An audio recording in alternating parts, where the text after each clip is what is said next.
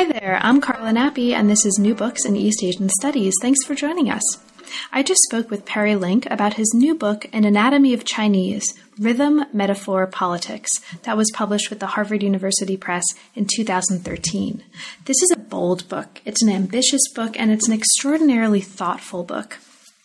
It's a book that uses a very widely transdisciplinary array of sources, but not a superficial, kind of journey across a wide range of sources that happen to be convenient. No, this is a very deep, decades-long engagement with a wide range of sources from fields like philosophy of language, philosophy of mind, cognitive science, prosody, poetic form, linguistics, and many, many others to look at something that we might call, and that Link refers to as an anatomy or a plumbing of the structures of Chinese language, but also to do something that's equally as bold and just as enlightening in the course of this book, and that is to take examples from a lifetime of experience with spoken and written Chinese in all kinds of registers, from poems and folk songs to text messages and online materials, to inform problems and conceptual issues that come out of non-Chinese language, philosophy of language and philosophy of metaphor, conceptual ways of thinking about the mind and language and how they might be related, and to create an encounter or a dialogue among these different fields in ways that I think is very inspiring and very provocative.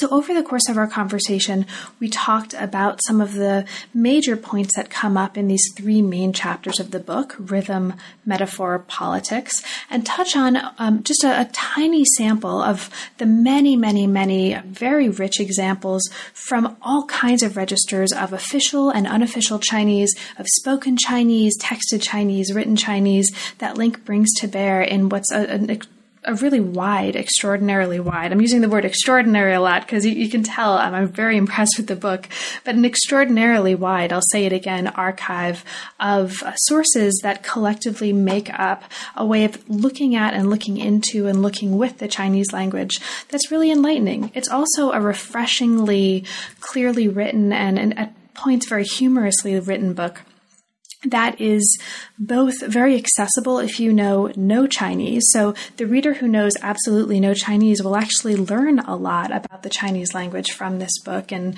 perhaps start an encounter with the Chinese language that you might not have thought possible before. But also specialists who work with Chinese language texts or work with the Chinese language in some other way will find a ton of examples and prose that brings out aspects of the language you may not even have ever thought about or realized were important to the way you speak the language and you hear the language. I certainly speak and hear Chinese differently after reading the book than I did before. It was a really great time talking with Perry about it. It's a great book, and I hope you enjoy both the interview and also reading the book.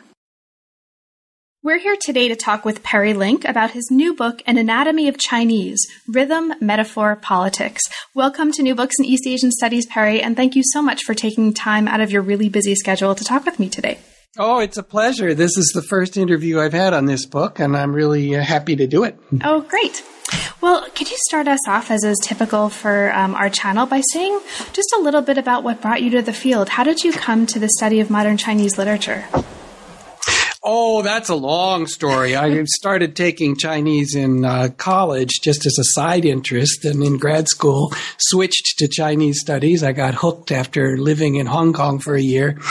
The story of how this book started is fairly interesting, though. It sort of gave birth to itself.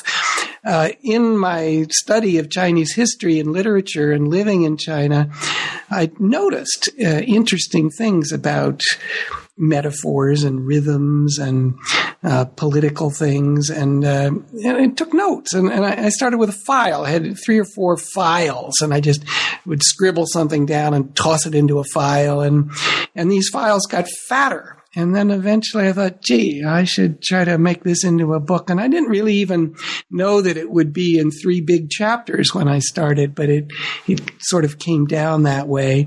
So in a sense, I've been working on this book for 30 years, although the conscious project of making it into a book is just about 4 or 5 years old.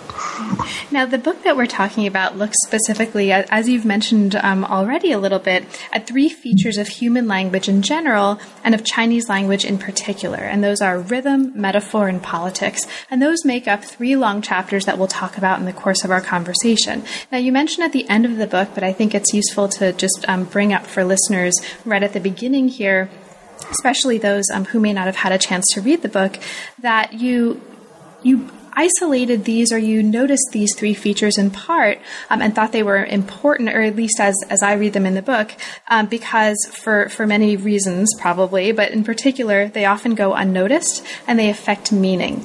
And what those two things mean and how those come out in various ways over the course of the book, we'll definitely talk about. Now, you talked a little bit about how you came to this.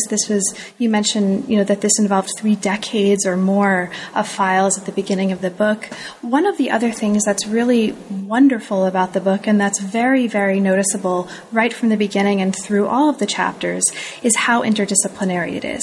So this is based on not just your notes on the Chinese language, your experience as a scholar of China and as somebody who's lived and worked in and with China, but as somebody who's done really wide reading in cognitive science, philosophy of mind, studies of prosody, music theory, politics, philosophy of language, and on and on. And I could go on and on about this. Can you talk a little bit about that aspect of the project and some of the particular challenges or opportunities that raised for you in the course of doing work for the book? I'm of a generation, I'm 68 years old now, that was trained in interdisciplinary studies. In the China field, it was called area studies, and, well, in other fields too. In the 70s, it was a high time for that. The theory of which I'm a very strong partisan of. When you look at something in the world, it can be global warming. It can be any number of topics that have many aspects to them. China is a good example. You can't understand China if you don't know language and if you don't know history and, economics. We needn't speak of politics, obviously, art history, archaeology. To get into China well, one, I think, has to be interdisciplinary. And it's painful for me and others in my generation to watch how the disciplines in recent decades have become hegemonic here, taken over, and young scholars are trained to be only a political scientist, only an archaeologist or something. I think that's not the way to understand China. So part of me is a zealot in this regard. I want to do this. And part of me in this book was just thinking, okay, this is what I believe in. I'm going to have to go do it. So I didn't know much about music theory and prosody when I started this project, but when I got interested in rhythms, I read Feng Shengli, who's written about this, and Duan Musan, who's written about this, and I do my best to grasp those fields. And of course, that's skating on thin ice in a bit. And then when I go to metaphor theory and I read Lakoff and Johnson and John Searle and so on, that's going in a newer direction for me too. So, as you mentioned, there are seven or eight directions in the book that go this way.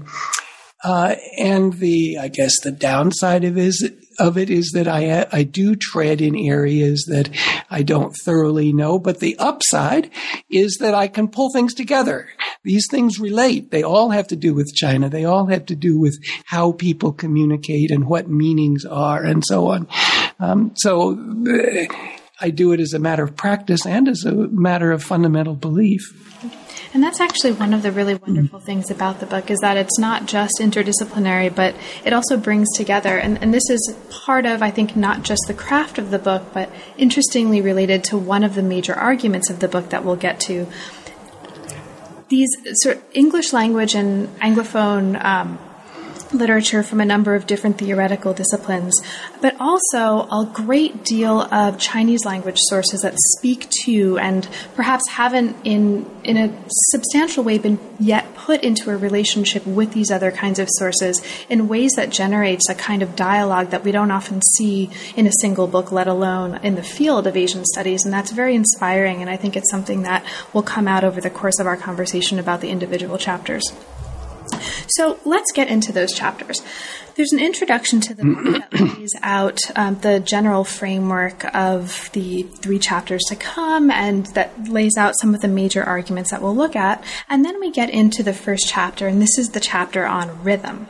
Chapter 1 looks at the features, many features of the prosody or rhythm of the Chinese language, and contextualizes these issues within examples and discussions of rhythm in English. So this becomes a discussion not just of rhythm in the Chinese language, but rhythm and language more generally. That is both informed by and also speaks to a number of different related fields. You're very clear in this chapter, and I want to lay this out for listeners as well, that you're not trying in this book and in this chapter in particular to find rules that absolutely hold in all places and all times. You're not seeking to, have the last word on rules that have no exceptions, both with respect to Chinese language but also language more generally, but instead you're interested in locating patterns, and that becomes a theme throughout the book. So one of the things that comes up in very early on in the book that I want to ask you to speak a little bit to is a relationship with some authors or some works that seem particularly inspiring to, or seem from the perspective of one reader, of myself, to have inspired the way you think about some of these issues. In the first chapter, you talk about the work of Chinese linguist Y.R. Chao in great detail, and this linguist comes up over and over again as a touchstone. Can you talk a little bit about this linguist and your particular inspiration from their work? Zhao Yanran was a May 4th intellectual and probably 20th century China's most brilliant linguist. He helped to invent the Guoyu Romazi romanization system. He trained U.S. soldiers during World War II in Chinese to go aid the war in the China theater, and therefore wrote a book called the Cantonese Primer that a year later he did a Mandarin version of the Mandarin Primer, which is the textbook that I learned on. And my teacher was his daughter, Zhao Rulan, who's still living in Cambridge, Mass. These days. I gave her a copy of the book the other day. He's a brilliant linguist, but also a whimsical man. His 中国话的文法 book is filled with very enlightening but funny examples as well. And that was inspiring to me. I try in this book to make the examples to the point, but also whimsical, because it just makes the book more fun to read. Another thing I've always admired about Zhao is that he avoids jargon. And this is another thing that I try to do in the book. As I read in these other fields, wherever one reads across disciplines these days, one runs into bristles of jargon. But I try, and so does Zhao in his writing, to minimize it. That is, to use a technical term only when you absolutely have to, and then you define it clearly so that ordinary people who are intelligent can read the book. Great. Now, the chapter itself goes on to develop an argument sequentially through various subsections that each develop, in turn, some aspect of an argument about not just rhythm in Chinese, but a way of speaking to a larger question that motivates this chapter. Are there certain rhythms that are common to human life, human language, and in what ways might looking at the example of the Chinese language both inform how we think about Chinese and also how we think about not just how we might answer this larger question, but really what it means to even ask the question and to use the question itself to open up different ways of thinking about language, human life, and culture. So, a couple of things about rhythm grabbed my attention and, as you note, formed the chapter. One is that rhythms pop up in English and in Chinese, and although one can't assume that they're borrowed, they're the same. For example, in U.S. telephone numbers, we normally go ta-ta-ta, ta-ta-ta, ta-ta-ta-ta, 3, 3, 4.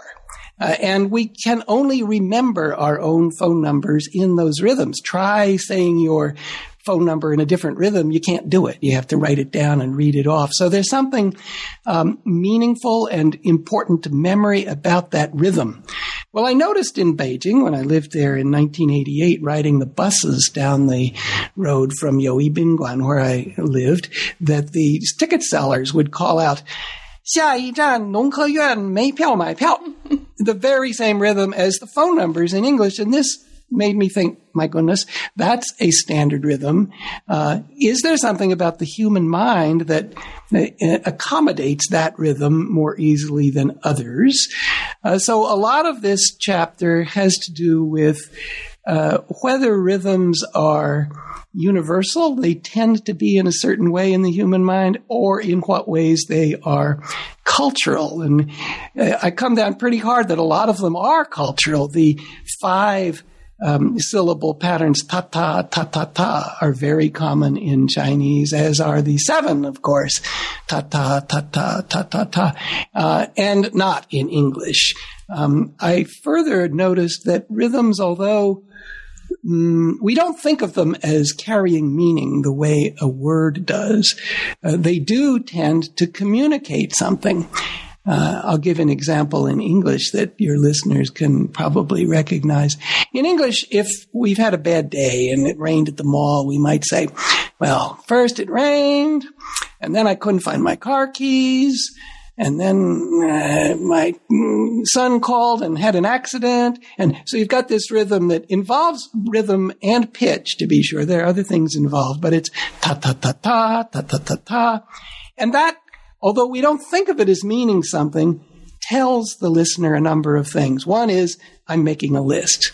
Another is that this list is indefinitely long. It can keep going.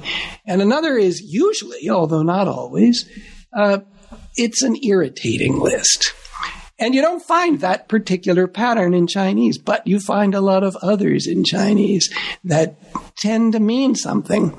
I noticed again, crossing that same road outside the Youyi-Bingguan, that there's a sign at the beginning of the crosswalk that says, 一看二慢三通过, which is qi and rhythm. It's 7-syllable rhythm, ta-ta, ta-ta, ta-ta-ta, which ancient roots in China in elite poetry as well as popular culture. But then I thought, my goodness, if a road sign, a street crossing sign in New York City were in a rhythm, New Yorkers would think you're nuts. I mean, we just don't do that. I mean, and then I imagined riding the train into New York from Princeton.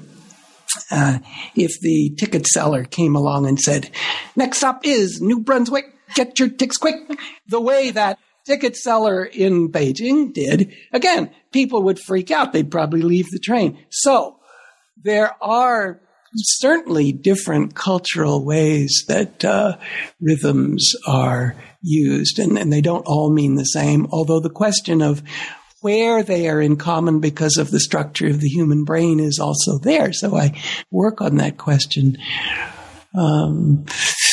And ask also whether they, where am I here? That you go ahead. No, one of the really interesting things about this chapter, I think, as you've alluded to, is that you're not just rooting this in looking at poetry, folk songs, but also some of the sources that come up in this chapter for that form part of your archive include graffiti, advertisements, menus, text messages, in a really interesting way of thinking about a linguistic archive.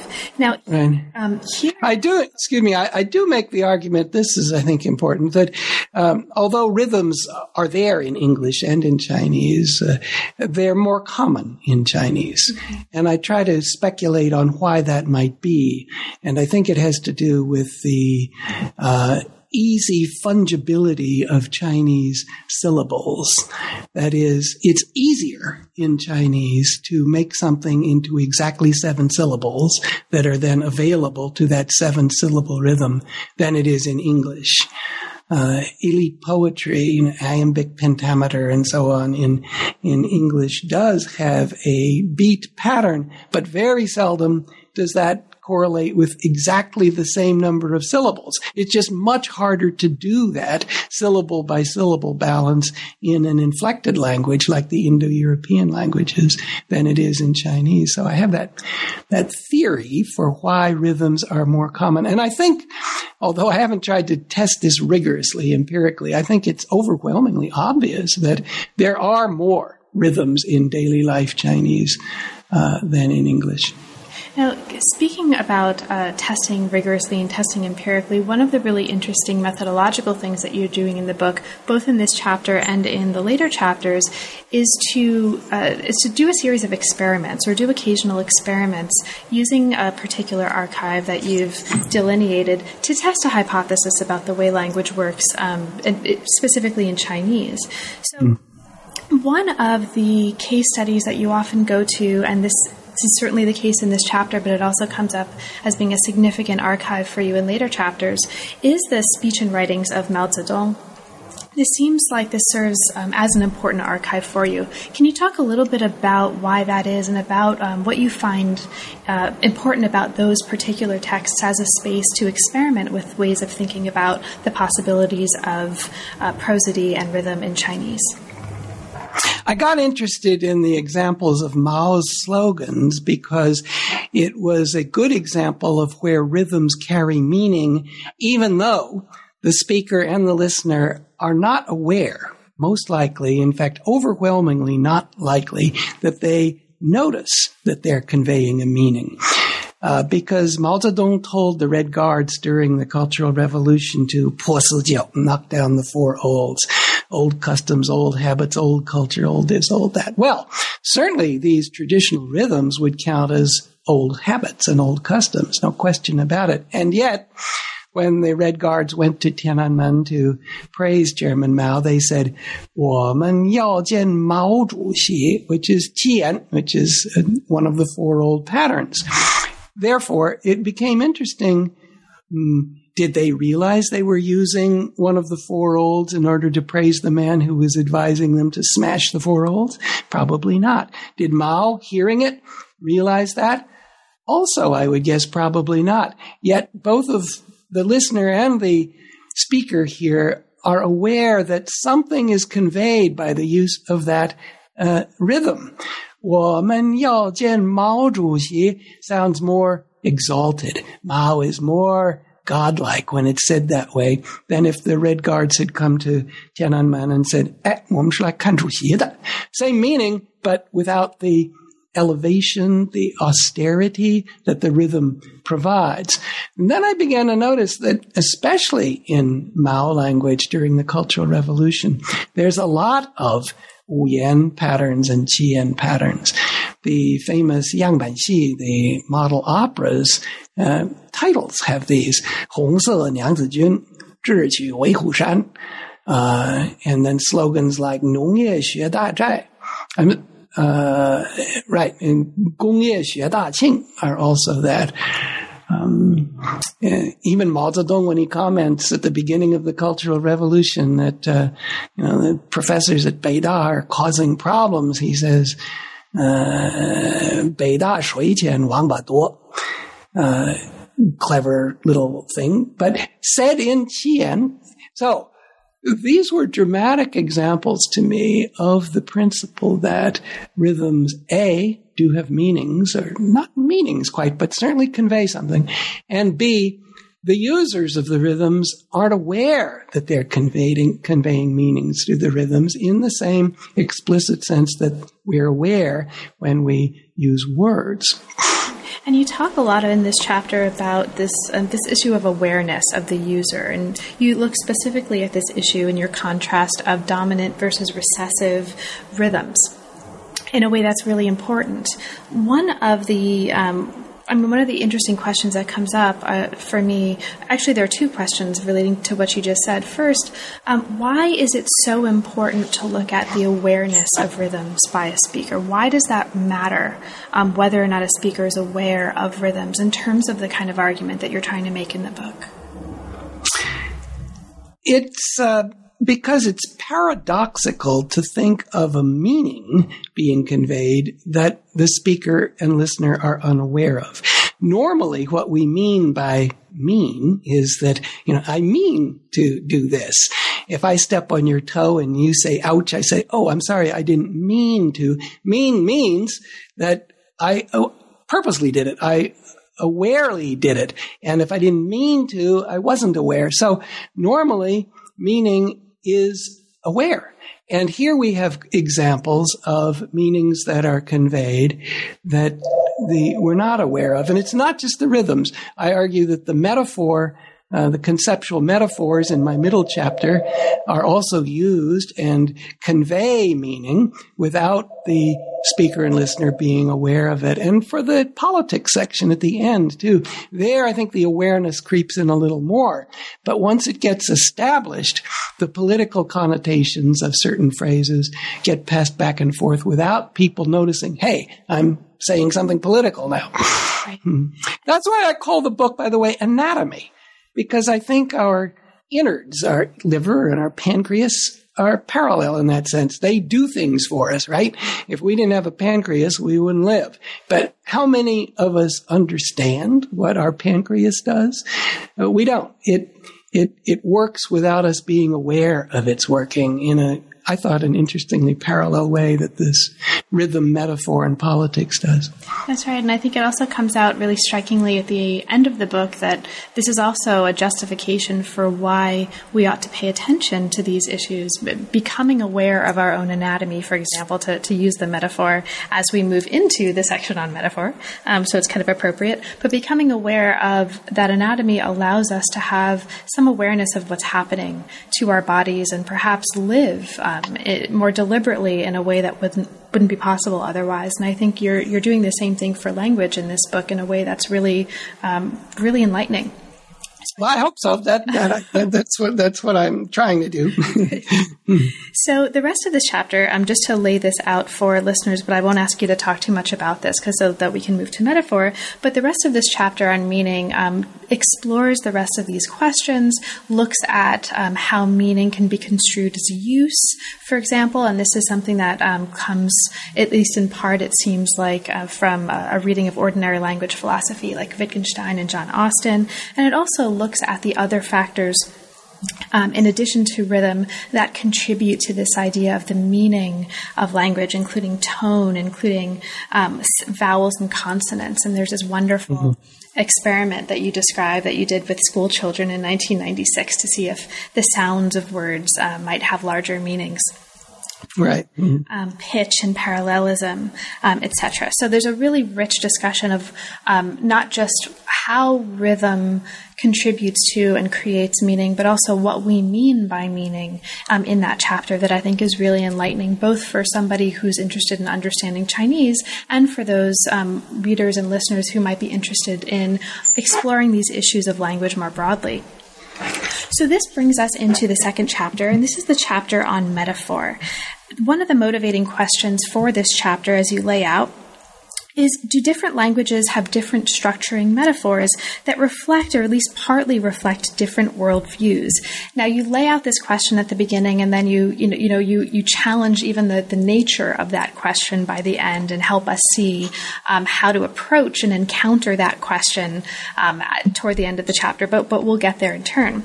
One of the sources that you mentioned, or one of the books that you mentioned early in the book, and certainly in this chapter, as being really influential for you, is the very famous book, Metaphors We Live By Lakoff and Johnson. Can you talk a little bit about your encounter with that book and how that shaped the way you think about these issues?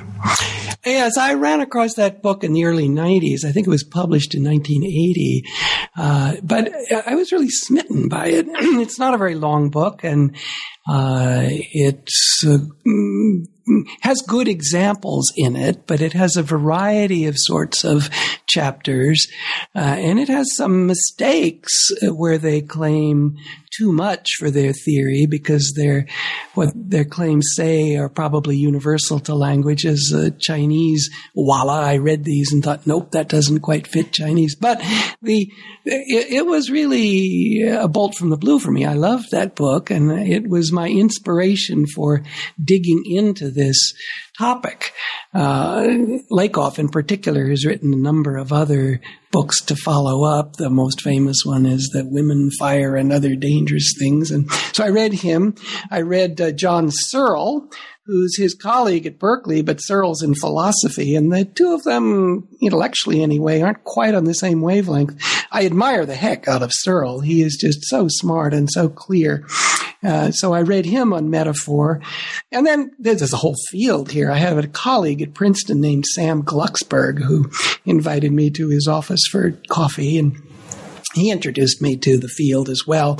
So I read there. And I guess the conceptual metaphor field is the best example in the book of a subfield that was new to me that I really dove into and read quite a lot in order to write this long chapter in the book. In a nutshell, the notion that Lakoff and Johnson provide and that turned me on is that metaphors in ordinary daily language, and this is different from what we in the artistic world mean by creative metaphors in poets and so on. That's a wonderful field on its own, but that's not what we're talking about here. It's the way ordinary language conceives the world metaphorically, and it becomes so accustomed that it gets entrenched in the minds of the speakers of the language so that it has its own momentum. Let me make this concrete, but probably more easy to grasp. Lakoff and Johnson point out that in Indo-European languages, in English, which is their database, consciousness is up and unconsciousness is down, so that we wake up and we fall asleep and we sink into a coma and so on. And once that gets established, they argue that it tends to control the way we see the world when we run into new experience. So that when Freud comes along with his alternate consciousness, it becomes a subconsciousness because it's down from regular consciousness. And even when computers came along and they suddenly blinked off, it's as if they lost consciousness, and we say, "Oh, the computer's down." Okay, so I think they're right that these conceptual metaphors take on their own life and not only reflect the way we think, but structure the way we think.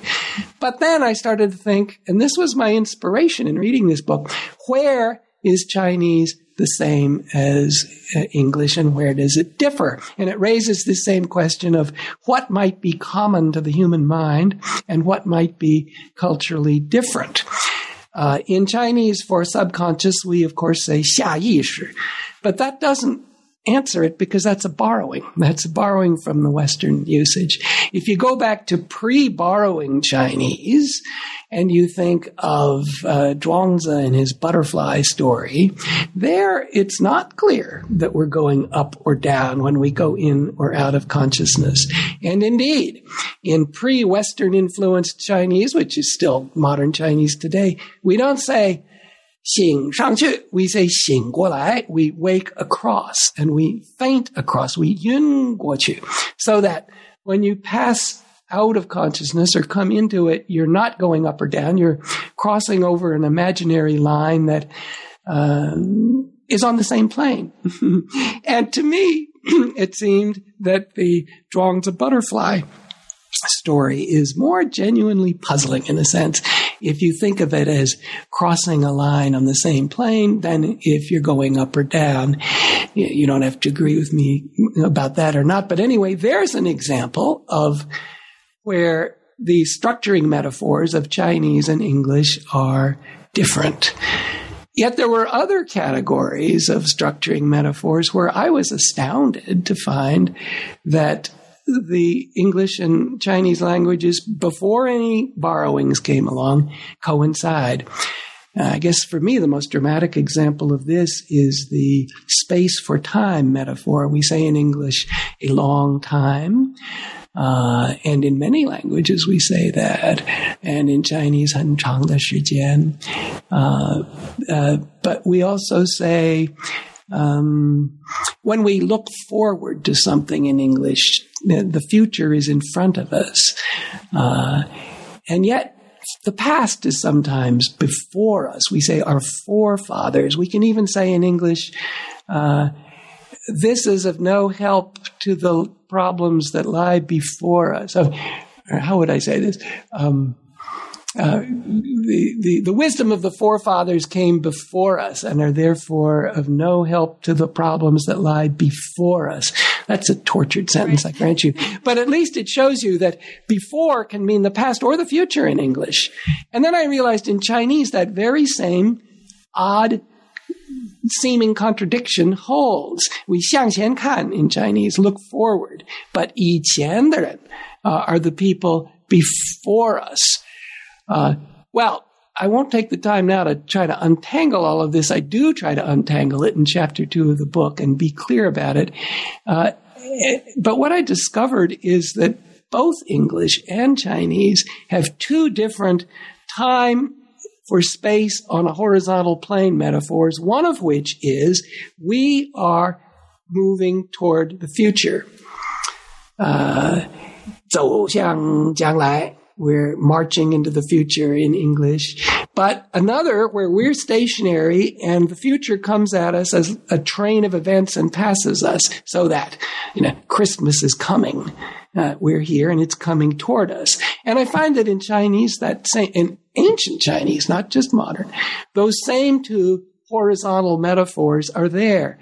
Plus a third, which is that time goes down. It's much more common in Chinese than in English. We say in Chinese, 下礼拜, next week, or 下个月, next month, and 上个礼拜 for up. So the time goes from up towards down. In English, we use this very less commonly, but we say, for example, hand-me-downs in a family where time implicitly is going down, or descendants from the past.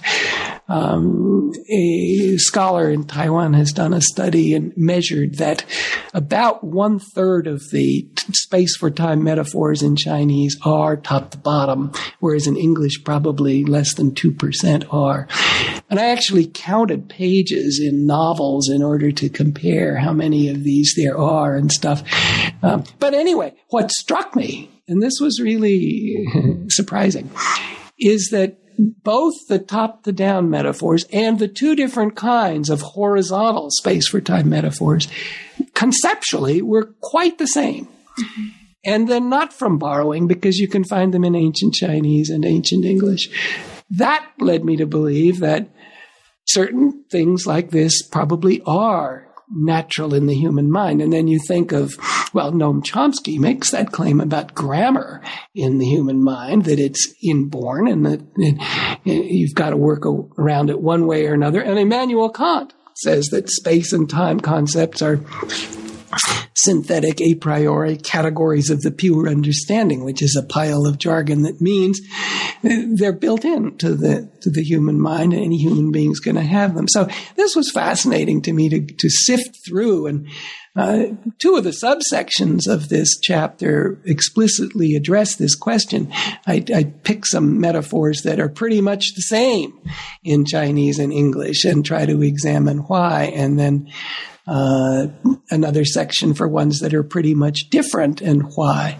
And let me just insert here that another reason why conceptual metaphors will be common across languages is not just the structure of the human brain, but what Lakoff and Johnson called the experiential base of human life. That is, in English, high means more. Now, originally, high wouldn't have to mean more. Those are analytically different concepts. But they postulate that the reason why in a lot of languages higher means more is that piles pile up. You put some pebbles on the ground and you put more pebbles on, and the more pebbles you put, the higher the pile gets. And they've got a lot of other examples of this. In English and Chinese both, for example, red can mean anger. You get red-faced in English, and 火了 in Chinese, 生气 in Chinese.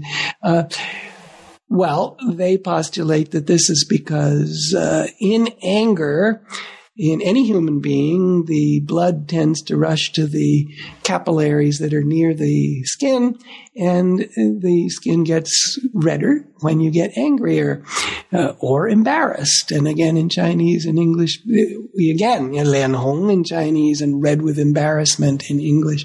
So they postulate, and I can't prove all of this, but I think on the whole I agree with them that there are experiential bases that are common to human beings. So that reason, as well as the structure of the human brain reason, lead to commonalities. And there are really, as you mentioned before, interesting parts of this chapter in which you're using, again, experiments in an archive that you are creating for the purpose. So, for example, the word search of a novel by Lao She and a novel by Mark Twain to look at differences. And so you raise just a few examples here of ways that metaphors of eating, metaphors of opera or of acting in Chinese actually function quite a bit differently than they do in English, for example. Well, much more commonly. There's a book by a man named Liu Dilin that I borrowed from to write this chapter, who argues, and I think correctly, that chi in Chinese as a metaphor is much more common than eat in English. Chi kui, suffer a loss, and when a ship is in the ocean, you ask, how deep is it? A chi shui shen? For those kinds of things in English, we would never use chi. We play chess in Chinese, and we we eat something, whereas in English we take the piece. So to try to measure whether Liu Dilin's postulate that chi is much more common than eat in English. That's why I read the Lao She. I took the Lao She pages and the Mark Twain pages, and sure enough, and he was right, that chi is much more common in Chinese. Acting metaphors, in Chinese, 唱对台戏 and 让他下不了台 and so on, much more common. And this leads to Liu's speculation, and I largely agree with him, that performing language in public correctly becomes more like a stage performance in Chinese than it does in English. Of course, in English, we also have our exteriors and we perform in public and stuff, but we don't as much use explicitly acting metaphors and onstage metaphors to express it. Now, language and performance actually is a great place to segue into the next chapter. And there's so let's sort of start to move toward the politics part of this book. Although I'll mention for listeners, there's a lot more in the metaphor chapter that we won't have a chance to talk about. And there are not only really wonderful discussions here of, for example, you mentioned metaphors of time, but you also write about in this chapter color, up and down, north and south, consciousness, discussions of the self, taking a page or two from the work of Ted Slingerland, who's my colleague at UBC. Great. Shout out to UBC. Give him my best. I will. But also there's a really interesting discussion here that gets to one of the things that we were talking about at the very beginning of our conversation, not just how does the literature of language and metaphor inform how we think about Chinese, but how might we use Chinese language to also inform broader discourses on language and philosophy and metaphor more generally. And here you have a really interesting discussion of the possibility that English speakers are actually drawn to believe certain things exist because the nouns that claim to be their labels exist. And this comes from looking carefully at and thinking about the Chinese language. And so there's a really interesting space here for an encounter that goes both ways. And it's really a real encounter rather than just taking theory and applying it in a new position. And to me, one of the most fun parts of the end of that second chapter is where I ask whether the ontological metaphors, that's what you just referred to when you said thinking that something is a thing because the noun that labels it is a noun.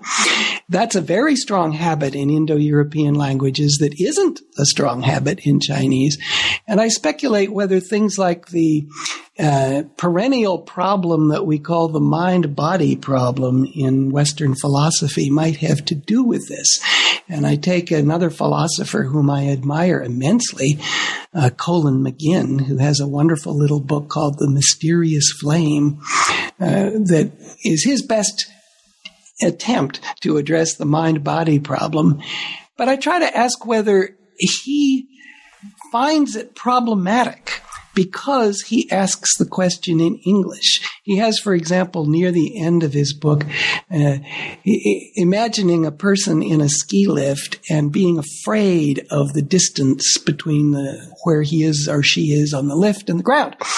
And then McGinn writes that it's not the fear, it's the distance between where I am and the ground is one fact, and my fear of that distance and perhaps falling it is another fact. And the mind-body problem is how do you relate those two?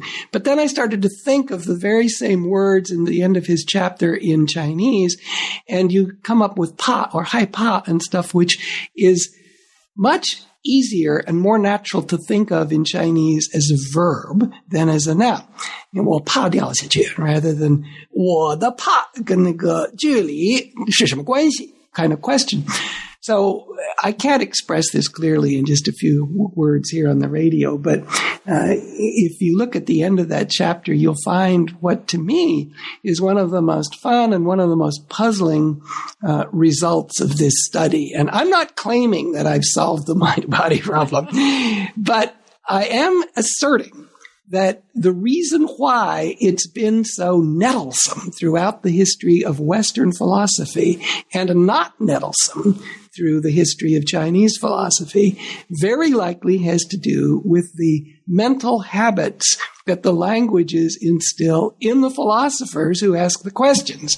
Because if you ask McGinn's questions in Chinese, they just aren't as puzzling as when you ask them in English. Now, again, moving to politics from this really interesting focus on language and performance, you're showing in this third chapter of the book, which is a really fascinating chapter, that there's a bifurcation between official and unofficial or daily use language in Chinese. And you note here that this is a bifurcation that actually grew much sharper from the late 1950s to the early 1970s. So effectively, these different registers function as, or these two ways of speaking and writing Chinese function as different registers or different idiolects of Chinese. And you go through the different qualities and characteristics of the official language as you're describing it here, in contrast to a more unofficial or daily use language. Now, some of the characteristics here are really interesting to think about more broadly, and I'll just name some of them before asking you a little bit about them. So you talk about the differences of the official language in terms of lexicon and metaphor, including medical metaphor, which is particularly interesting to me, in terms of grammar and rhythm, mentioning, among other things, that the more politically charged a phrase becomes, kind of the more form or rhythm seems to matter. Mm-hmm. You mentioned that there's also an implicit claim to moral weight in official language, among other things. Can you talk a little bit about how did you come to this particular set of characteristics of official language, and how did you develop your archive for looking at official language and your ideas? Can you speak a little bit to that?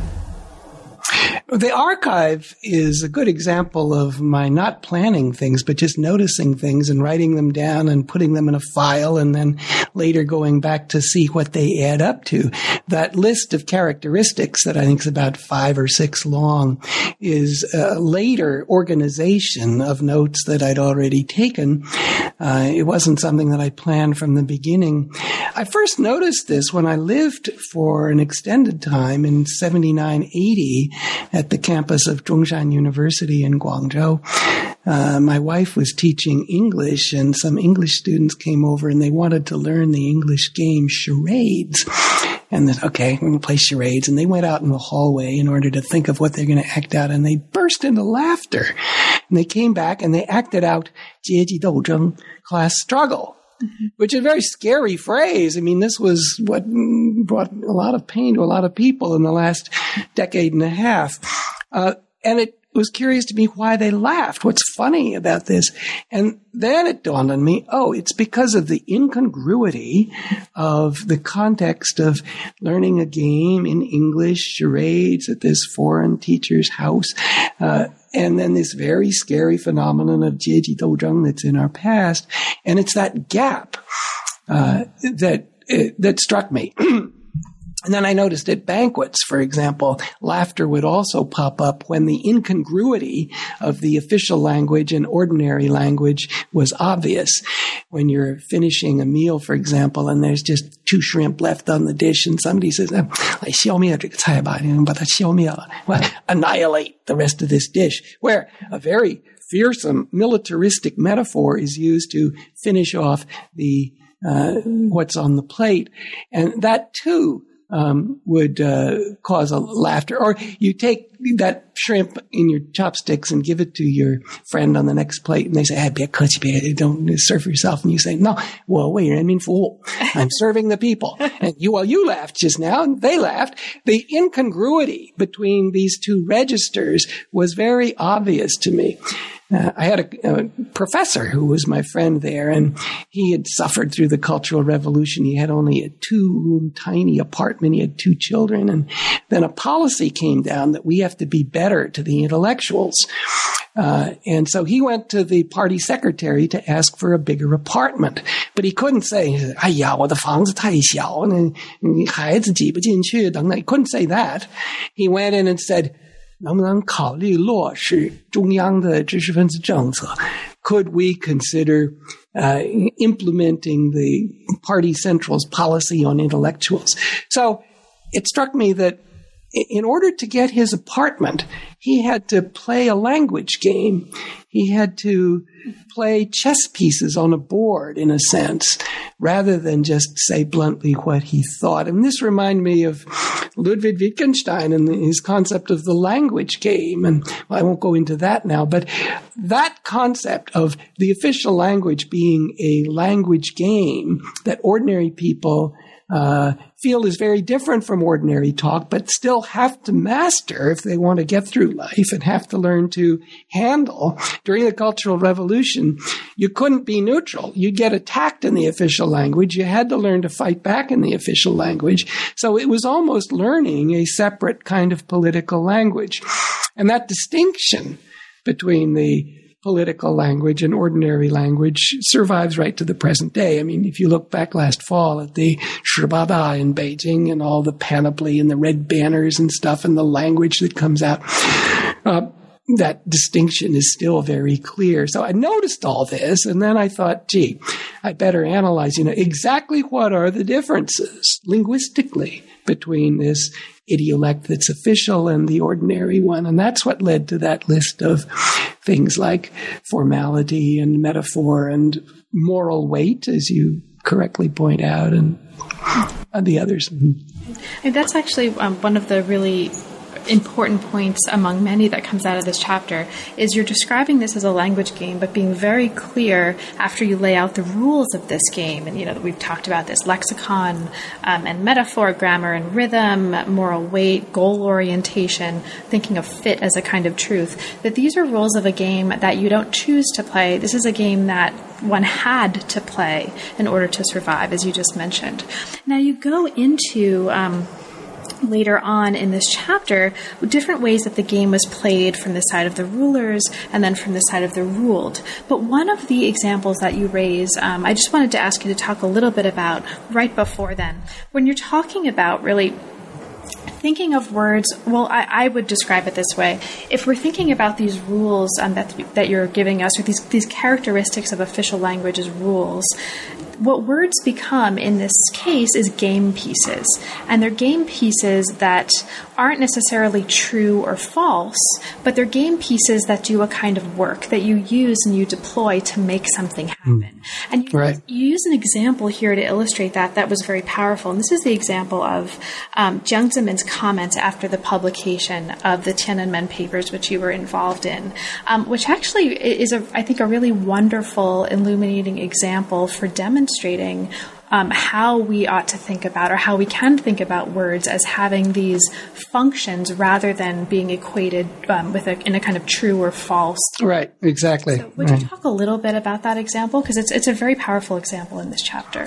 Well, it struck me very hard because it was talking about me. And 1999, 2000, my friend Andrew Nathan at Columbia invited me to co-edit this Tiananmen Papers volume with him. And this involved us with a lot of talk with the compiler who came over and who still doesn't want his name known, unfortunately. But so I got to know him quite well.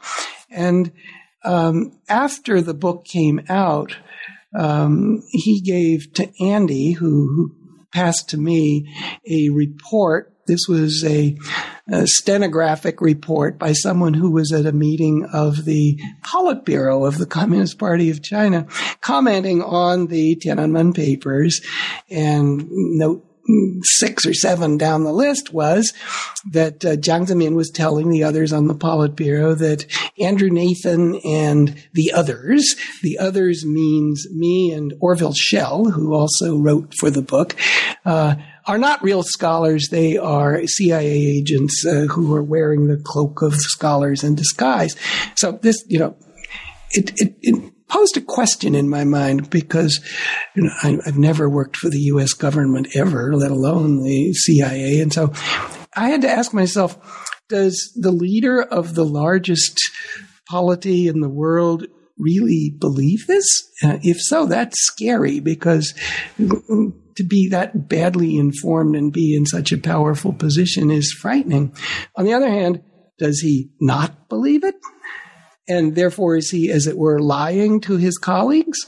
That, too, was very scary. So I didn't know what to think. And I was in Princeton at the time. There were a lot of refugees from the Tiananmen massacre there. At the time, it was called the Princeton China Initiative.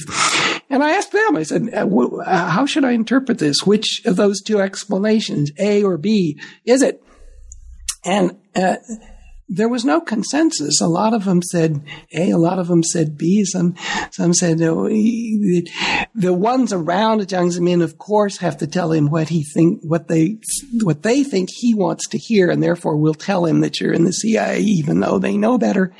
Others said, oh, no, he's so cynical. He's just, he really doesn't believe that, but he's protecting his own case by saying that. But the most insightful comment I got from that group was from my friend Su Xiaokang, who kind of laughed at me for asking the question. He said, no, you foreigners are still too naive. The question of whether it's true or not is not even in his mind.